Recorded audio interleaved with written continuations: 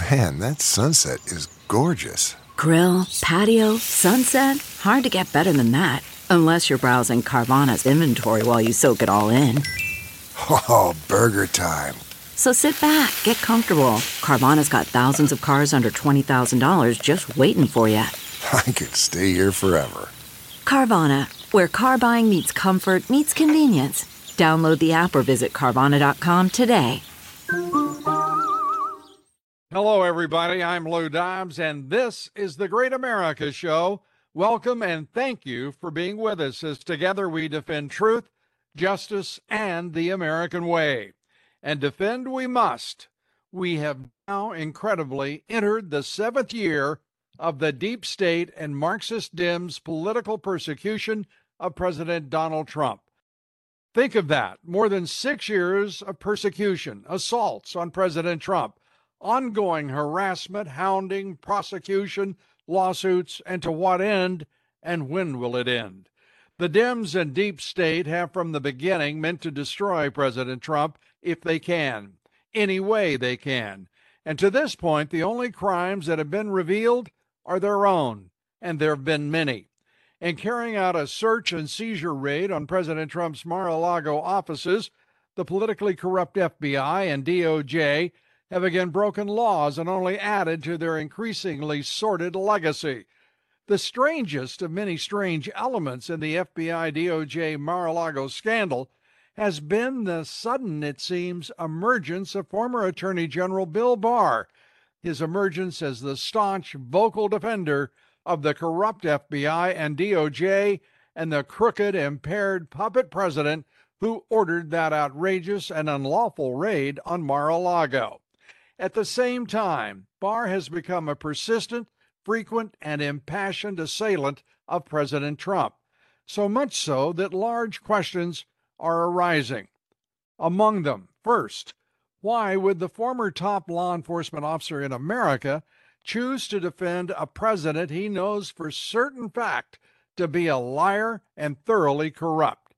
Second, why would Barr attack former President Donald Trump, who Barr knows for a certain fact has been the innocent target of the Marxist Dems and deep state for more than 6 long years? And third, has Barr forgotten that his oath of office was to protect and defend the Constitution, not the institution he once headed? There's a lot to consider in all this. There's little that's simple here. And to take up all of this and more, our guest today is the remarkable, highly respected journalist, John Solomon. John is the founder and editor-in-chief of JustTheNews.com. John, thanks so much for being with us here. I want to turn to the issue of the sudden public parade of William Barr and his judgments on applicable law to the search and seizure of Mar-a-Lago documents from President Trump. First, I'd like to play this sound of Barr addressing why it was necessary for the Department of Justice and FBI to suddenly carry out a raid against Mar-a-Lago.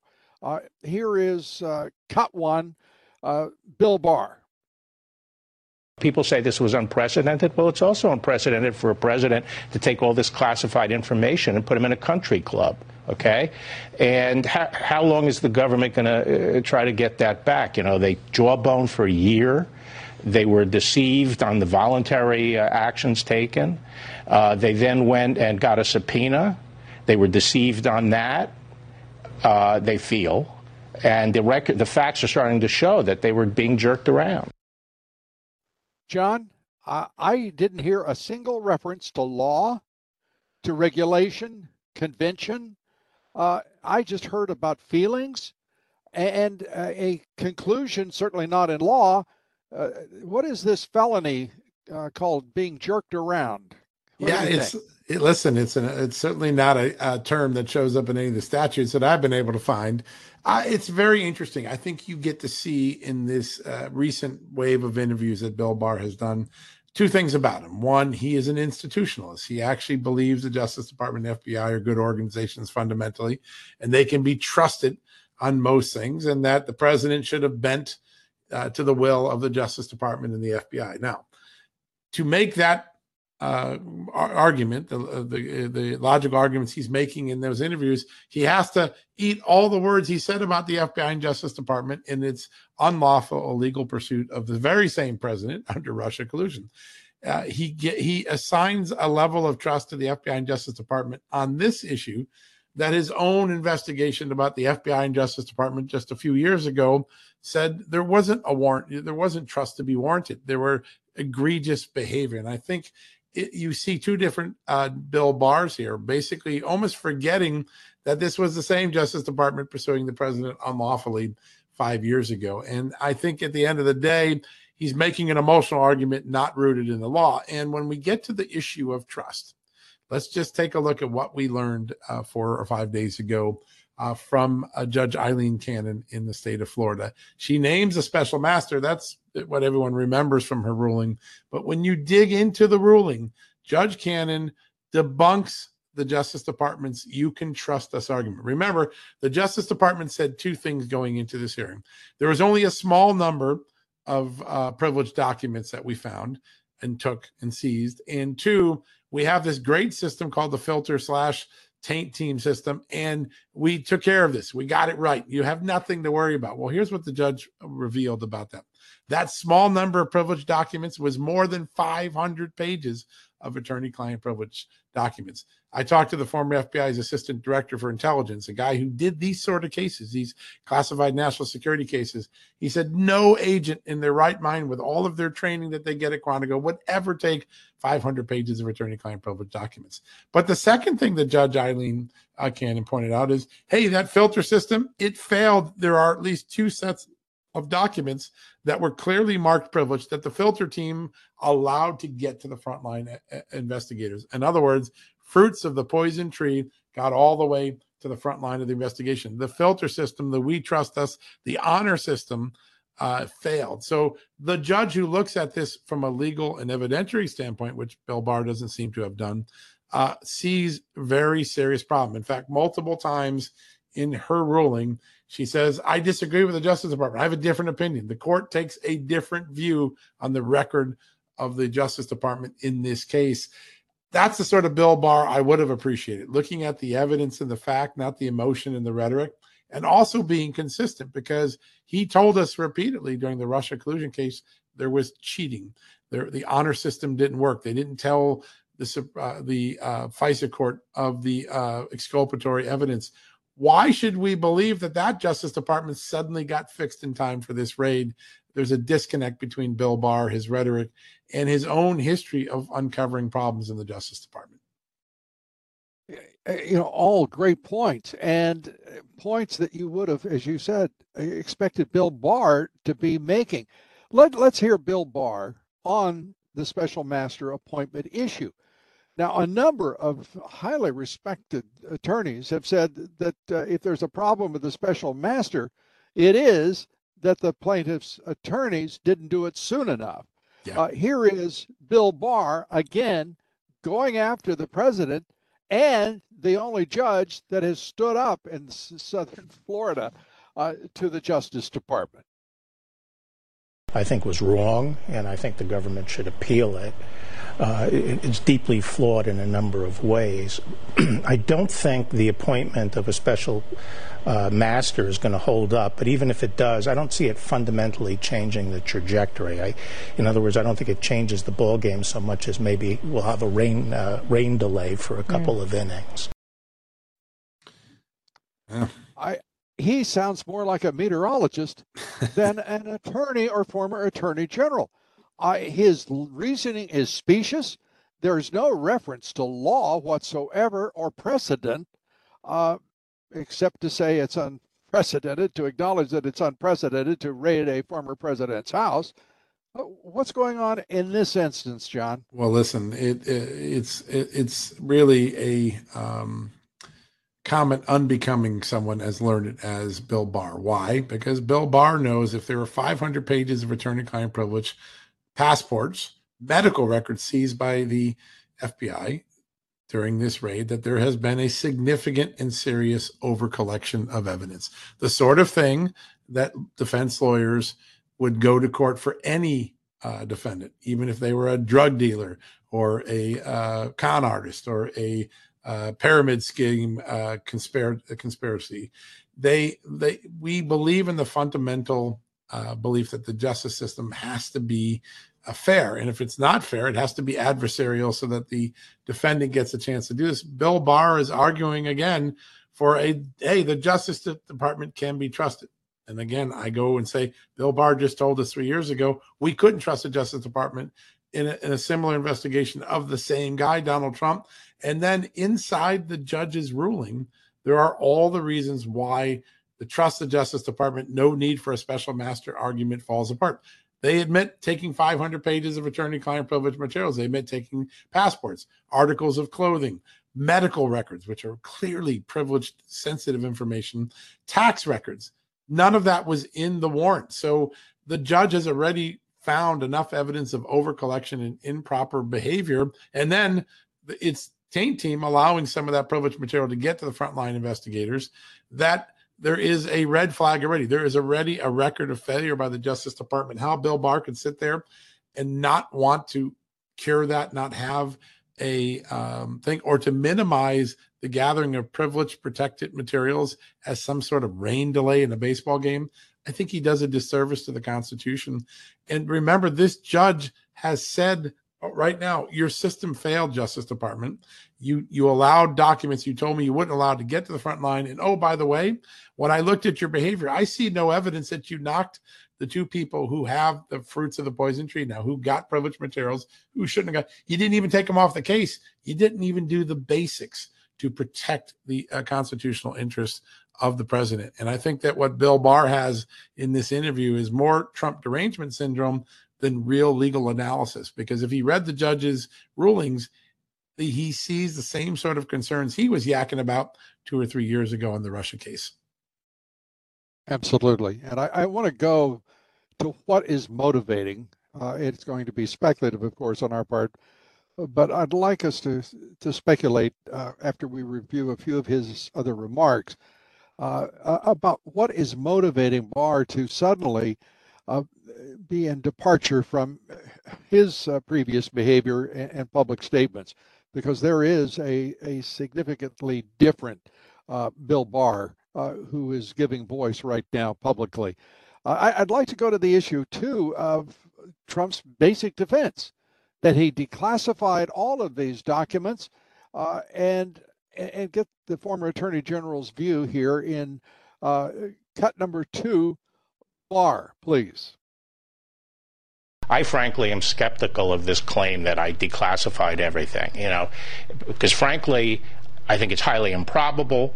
And second, if in fact he sort of stood over scores of boxes, not really knowing what was in them, and said, I hereby declassify everything in here, that would be such an abuse and show such recklessness that it's almost worse than taking the documents. For a moment there, I thought it was James Comey talking about recklessness and negligence rather than felonious intent. I mean, this is a man saying he's skeptical. Okay, fair enough. But on what basis? Improbability? I mean, I don't even know what he was even thinking about as he tried to build a case for there to be no right of classification on the part of the commander-in-chief or the right of declassification. Yeah, listen, and I've done a lot of reporting on this. I've tried to pin down the president, his lawyers, and his office on how did that declassification occur? And they have given a very detailed answer, which I don't know if the Attorney General saw or paid attention to or considered. It didn't seem like he considered it in that answer. By the way, I want to say this. Attorney General Barr is a very accomplished lawyer. He's had a very real successful career. I think he was instrumental in calling out and trying to stop some of the abuses of the Russia collusion case. The Bill Barr I saw on TV the other day felt like a pundit and not the accomplished lawyer that I came to cover in 20 or 30 years of my career. He seemed to be loose on the facts, imprecise on the law. And what he's arguing is, hey, it's okay to punish a president for exercising an authority that the Constitution gave him. That's what he basically is saying in that sound clip. Wait a second. The president's the ultimate declassifying authority. He's not like Hillary Clinton, who didn't have the declassification authority, who had a very specific process that she would have had to follow to declassify any of those things that she had put on her email server. The executive orders that are in place, because Bill Barr is a law guy, right? He's supposed to be precise. There is a prevailing executive order. It was first signed by George W. Bush in 2003. It was updated, but kept pretty much the same by Barack Obama. It's never been changed since then. So it is the prevailing order. It explicitly states that the president does not have to follow any of the declassification procedures that every other government official does. They are an ultimate classified authority. They can decide on a whim, with a wave of a hand, a tweak of their eye, or a wrinkle of their nose, that a document's declassified. But President Trump, through his lawyers, has put a more specific piece of information out there. He described why he knew the documents that were in the residence and then taken to Mar-a-Lago were declassified. According to him, and again, it's going to come down to the evidence. Well, can he back it up? Are there witnesses? What the president has said is that I knew these documents were classified because I created a standing order that allowed me to take documents from the Oval Office, where they were still in a SCIF, a protected environment, and take them to my residence, which isn't technically a SCIF. And that the standing order said if I took home classified documents with me, if I told the intelligence officials who brought the documents in and were waiting to get them back, go home, I'm taking these with me, it was a standing order to declassify them. And that's how declassified documents got up to the residence. Why the national security officers, who normally would have stayed with the documents and taken them back when the president was done, left ship, abandoned post, left the documents there. The president says he had a standing order, and that's how the documents got declassified. And he did so to facilitate his job as president and taking homework home with him. That's something Bill Barr doesn't even acknowledge or put into the equation of what's going on. And he doesn't address the fact, he sort of suggests, well, every president has to follow a procedure. The answer is they don't.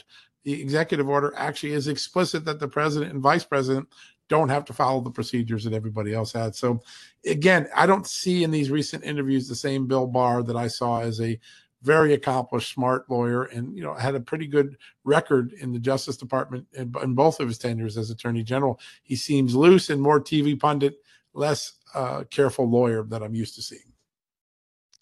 Less careful and also more inventive, as is the Justice Department and the FBI. There is no question whatsoever in law that these documents in the possession of a former president are his. Now, there is nothing that sets a time limit on that or sets a specific period in which there has to be a completed negotiation with an archivist.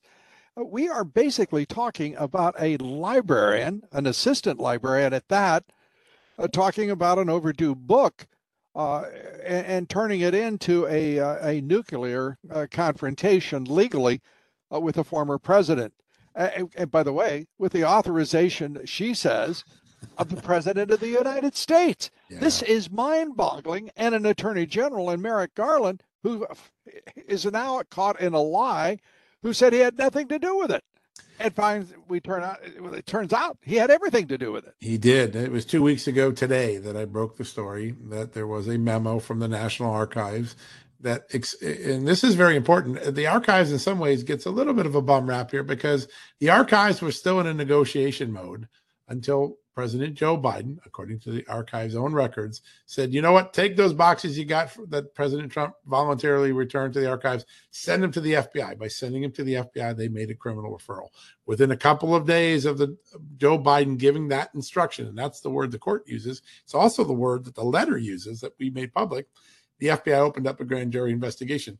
Joe Biden, the sitting president, initiated a criminal investigation of his chief rival from 2020 and his likely rival in 2024. He initiated the powers of the FBI to be unleashed on the man who is the opposition party leader in his government.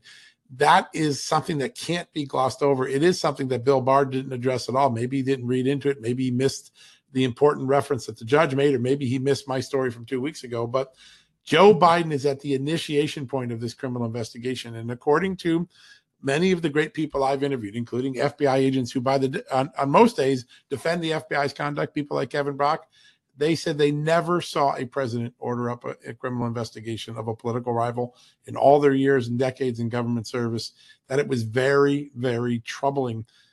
I don't know where Bill Barr is. Bill Barr was upset that Barack Obama got a briefing about Hillary Clinton's plan to dirty up Donald Trump. Well, this goes way farther than Barack Obama's briefing that, hey, Hillary Clinton might be dirtying up Donald Trump with some fake Russia allegations. That occurred in July 2016.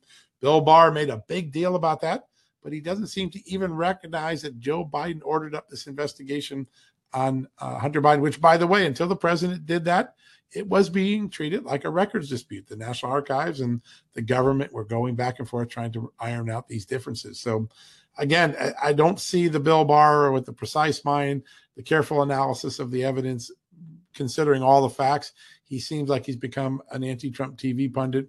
Maybe his departure from the administration, maybe the shots that President Trump has taken at him, which are personal sometimes, have gotten to him. But it's a different Bill Barr than the person I saw for most of my 30 years covering him in government and in the private sector as well. Yeah, and let's turn to one more piece of sound from Bill Barr on the issue of action. Now, with everything that you and I've talked about, and this audience is following along all of this, and I'm sure that many of those who read the Just the News and watch you on Real America's Voice, they know much of this, and our audience on the Great America Show knows much of this. But here is Bill Barr talking about the despite everything we've said, talking about the likelihood of indicting President Trump. Cut 4. There are two questions. Will the government be able to make out a technical case? Will they have evidence by which that they could indict somebody on, including him? And that's the first question. And I think they're getting very close to that point, frankly. But I think at the end of the day, there's another question is, do you indict a former president? What will that do to the country? What kind of precedent will that set? Mm-hmm. Will the people really understand that this is not, failing to return a library book, that this was serious? And so you have to worry about those things. And I hope that those kinds of factors will incline the administration not to indict him, because I don't want to see him indicted mm-hmm. as a former president. But I also think they'll be under a lot of pressure to indict him. Because, one question is, look, if anyone else would have gotten indicted, why not indict him? Well, I guess he answered his own question, didn't he? He's a former president of the United States who has the authority of classification and declassification. Your reaction to this Bill Barr, who argues both sides of the question about indictment, and I think leaves us hanging as to what he truly wants the DOJ to do. Well, listen, even more troubling than that, there is a political component that he makes into what is supposed to be a criminal analysis. He actually breaks his own rule of not allowing politics to affect.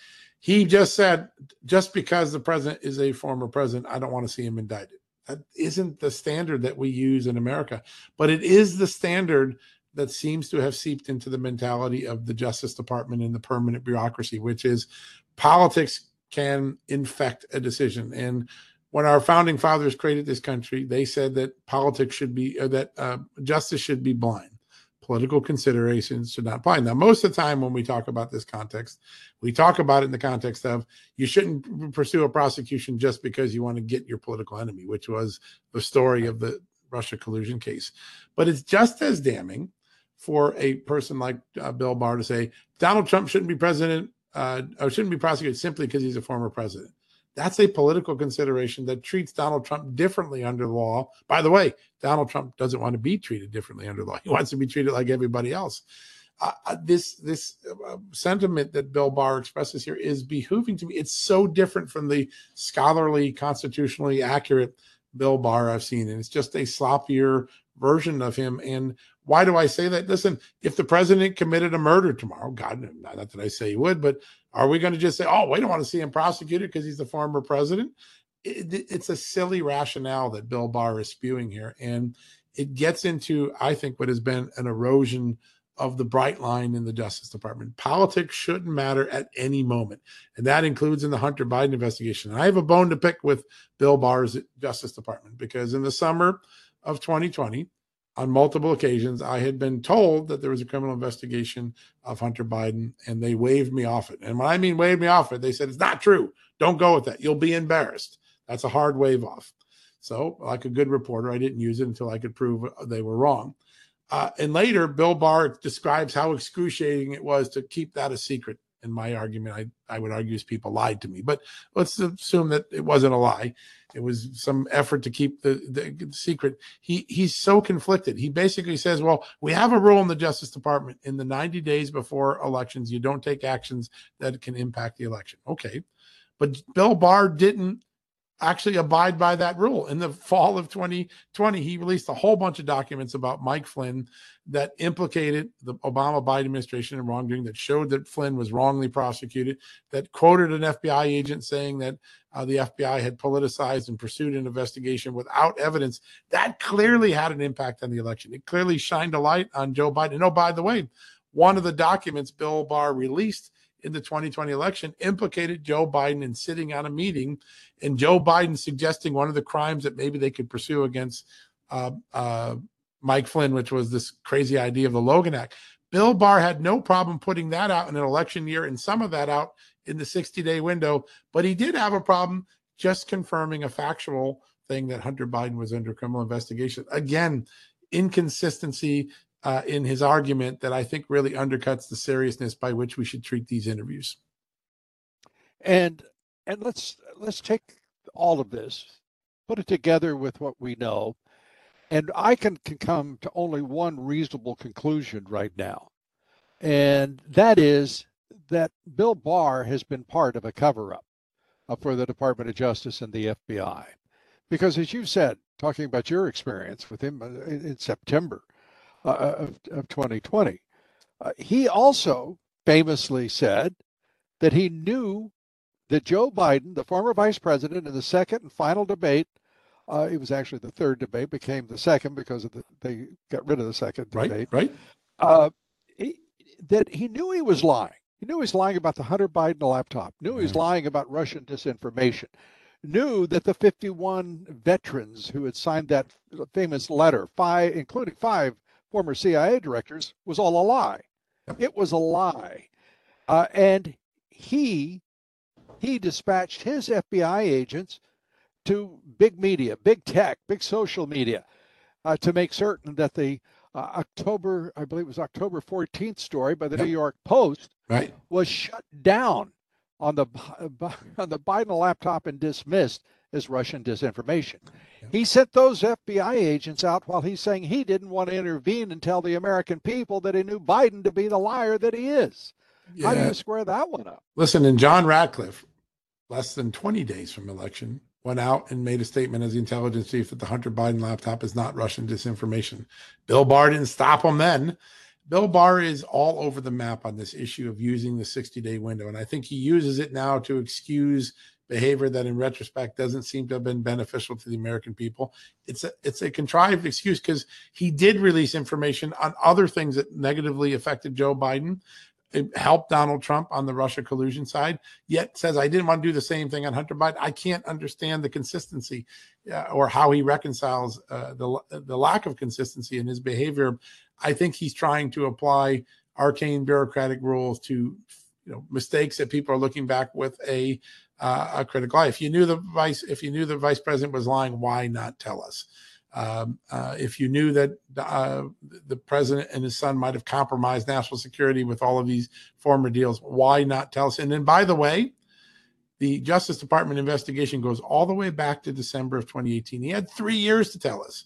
All right, if he wants to say I didn't want to do it in September, why not in the spring and summer of 2020 when I first asked his people? And I want to be clear, I never talked to Bill Barr about this, but I did talk about to his deputies and the people authorized to talk to the press, and they waved me off a true story well before the 60-day window. So again, all I know is the Bill Barr I'm hearing in these recent interviews doesn't feel like the precise, careful, lawyerly, and very accomplished Justice Department official I saw for most of his career.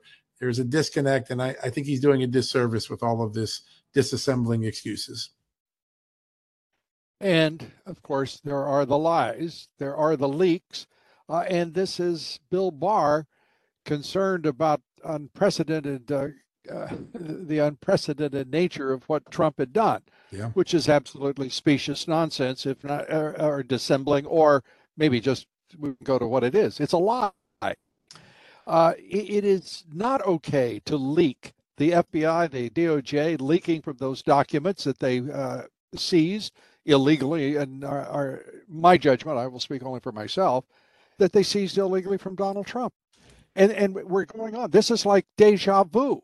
We're watching the Crossfire Hurricane. We're watching the Russian collusion hoax all over again. They're leaking what works for them. They are seizing documents that are absolutely incriminating, including it may well be documents pertaining to Crossfire Hurricane that they want to bury. They may also want to know the legal strategy of Donald Trump as he pursues the RICO case against these very same characters from Crossfire Hurricane. It's astonishing the possibilities here. Yeah, listen, and as a journalist, I'm not going to speculate what motivates him. All I can say is that the precision that Bill Barr used for most of his career as a very successful, accomplished lawyer and Justice Department official and twice the Attorney General, I don't see that same carefulness in these recent television appearances. There are, with the book and some of these interviews, he has contradictions and conflicts in both his behavior and in his answers that don't add up. And I think Americans will make up their own mind. I don't know what's in his heart, what his motive is. He'll have to answer for that. But there was nothing preventing Bill Barr from letting the American people know in the summer and spring of 2020 that there was an investigation. Investigations are confirmed all the time. By the way, almost every aspect of an investigation of Donald Trump was always public. So why did Joe Biden get that protection? I think history will look back and say there was an unequal system, a thumb on the scale during the 2020 election. And either through silence and omission or through commission, large numbers of Justice Department and FBI officials put the weight of that thumb on the scale. And Bill Barr is part of that, as far as he stayed silent and allowed the American people to stay in the dark. And there were plenty of mechanisms by which he could have done it accurately and legally that he chose not to do. You can confirm the existence of an investigation.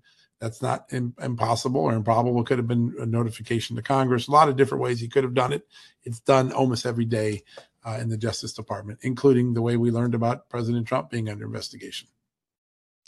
And we also have the knowledge that Bill Barr, at least in one meeting, told the U.S. attorney in Philadelphia not to pursue a significant election fraud irregularity.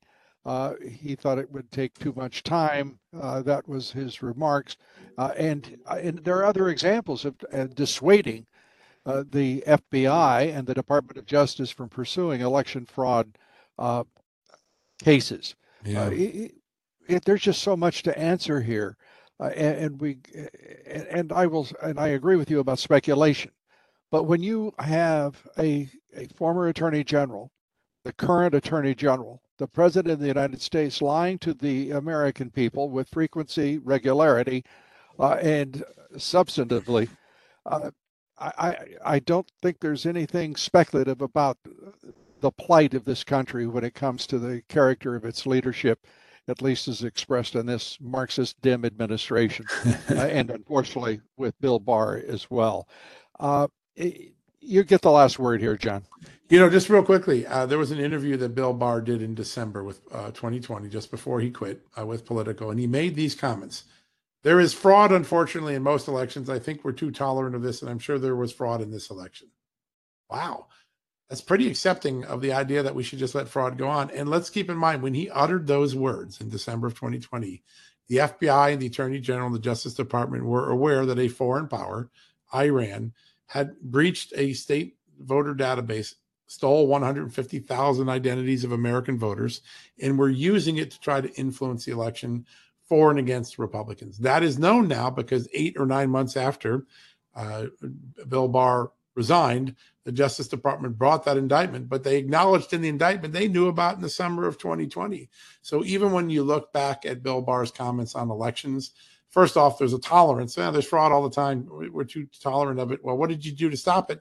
Secondly, at the time he downplayed and poo-pooed those ideas, he was aware, the FBI was aware of a major foreign power breach, Iran. And John Ratcliffe was trying to send us signals that, hey, there's something about Iran, but the Attorney General didn't give us that visibility before the election was certified on January 6th. In fact, it took 8-9 months after that for us to learn that the FBI knew that Iran and these hackers had carried out this hideous plan. So history will look back, and there's a lot of facts that when added up against Bill Barr's words, there are contradictions and conflicts, and I think Americans will make a good informed judgment about Bill Barr's legacy when they have the full picture. And important to having that full picture is Just the News, and a great reporter who also happens to be founder and editor-in-chief of Just the News, John Solomon. John, you're a great American. Thanks for being with us. We appreciate it so much. Thank you, Lou. An honor to be on your show. John Solomon. Follow John and his outstanding reporting on justthenews.com and his terrific podcast as well. Thanks, everybody, for being with us. Here tomorrow, we'll be joined by Tom Fenton, the president of Judicial Watch. Tom is a keen watcher of the D.C. swamp. He and Judicial Watch do a great public service for all of us. Tom's here tomorrow. Please join us. Till then, God bless you, and may God bless America.